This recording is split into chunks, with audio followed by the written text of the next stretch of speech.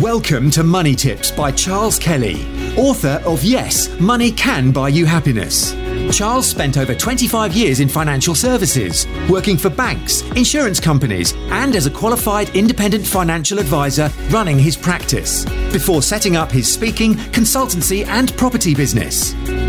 Money Tips will help you save, make, and accumulate more money, whether you are a business owner, entrepreneur, employee, or still searching for your vocation. Hi, this is Charles Kelly, Money Tips podcast. If you want to find out more about my podcast, you can see them also on YouTube at Charles Kelly Money Tips podcast. But today, I want to talk to you about the savers rates in the UK. Now, these are rates paid on bank accounts and current accounts in the UK, which have, let's be fair, have been held back by the banks. The banks are increasing mortgage rates, and the average 5-year fix now is around about 6%, but they've been not increasing the rates for savers. So as bank base rates have gone up over the last 13 Bank of England meetings, so in the last 18 months, they've gone from almost 0 to 5% base. The banks have been lagging behind and leaving people sometimes in accounts paying less than 1% on their money. So it's almost criminal, actually. You know, it's a real shame.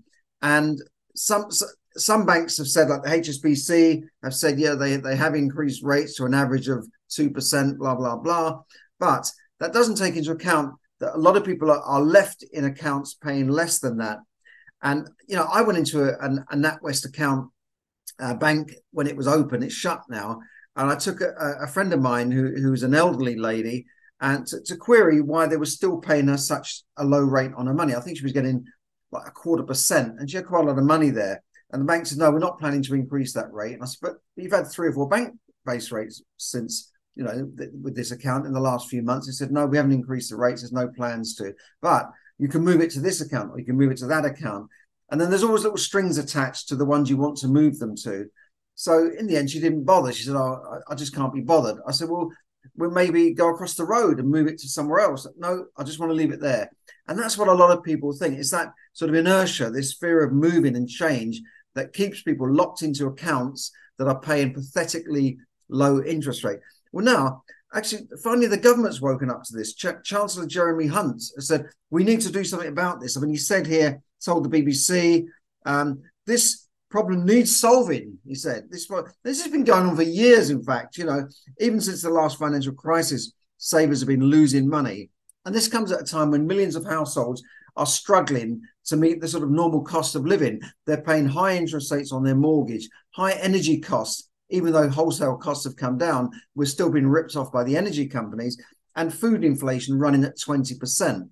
So it's a very difficult situation for most people. And that's, the banks are not helping here.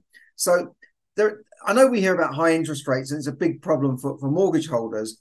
But don't forget the savers, people who've saved all their life, have been receiving low returns since 2008.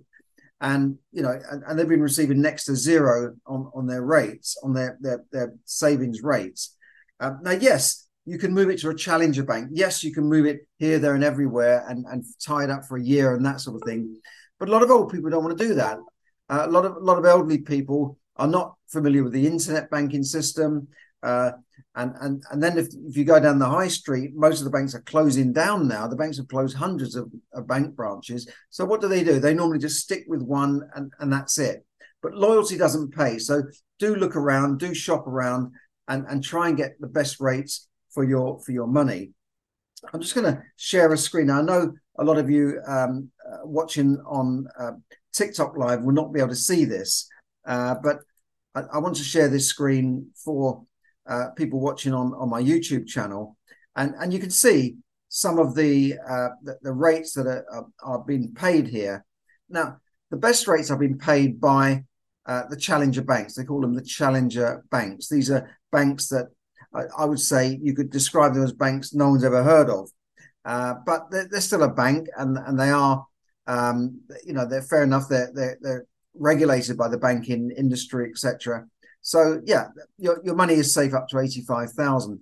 But to say to someone who is elderly and, you know, why don't you move this to this XYZ challenger bank? They go, who are they? I don't know them. I can't see them in the high street. I'm not going to put my money there. So that's the dilemma for them. But you can get rates of 5 and 6% if you're prepared to tie up your money into a bond or leave your money in these banks. That's fair enough. But for most people, they're not going to do that, and that's what the banks rely on. They rely on your inertia and your lack of ability to make that change. The same with poor current accounts. That very few people switch current accounts or checking accounts, and that's why the bank can continue to give you a bad service or poor returns on your money. And don't forget the big high street banks in the UK, the Barclays, NatWest, HSBC and Lloyds, have got a virtual monopoly on the high street. Even Lloyds own Halifax, or one or the other one. Halifax own Lloyds. So they've got a monopoly. So wherever you go, you're faced with these banks. Santander is another large bank, but the big four tend to have most of the business. And that includes for the lending as well and the savings. So it's a difficult situation. Now, don't forget, if you're getting a return of, say, even if you get 2% from the bank and inflation is at 8%, 4 times that amount, your money's been eaten away by inflation every year. Don't forget that even if the banks increase the rates slightly to a fairer deal, because the base rate is 5%, they're charging 6% on mortgages, but there's a 4% difference between what they're giving to people on saving. Even if they increase that, right, and they close that gap, are you going to get a good return on your money in terms of real rates of return, in terms of returns against inflation? The answer is no, because money in the bank will never keep up with inflation, and you'll always have less spending power as the years go by.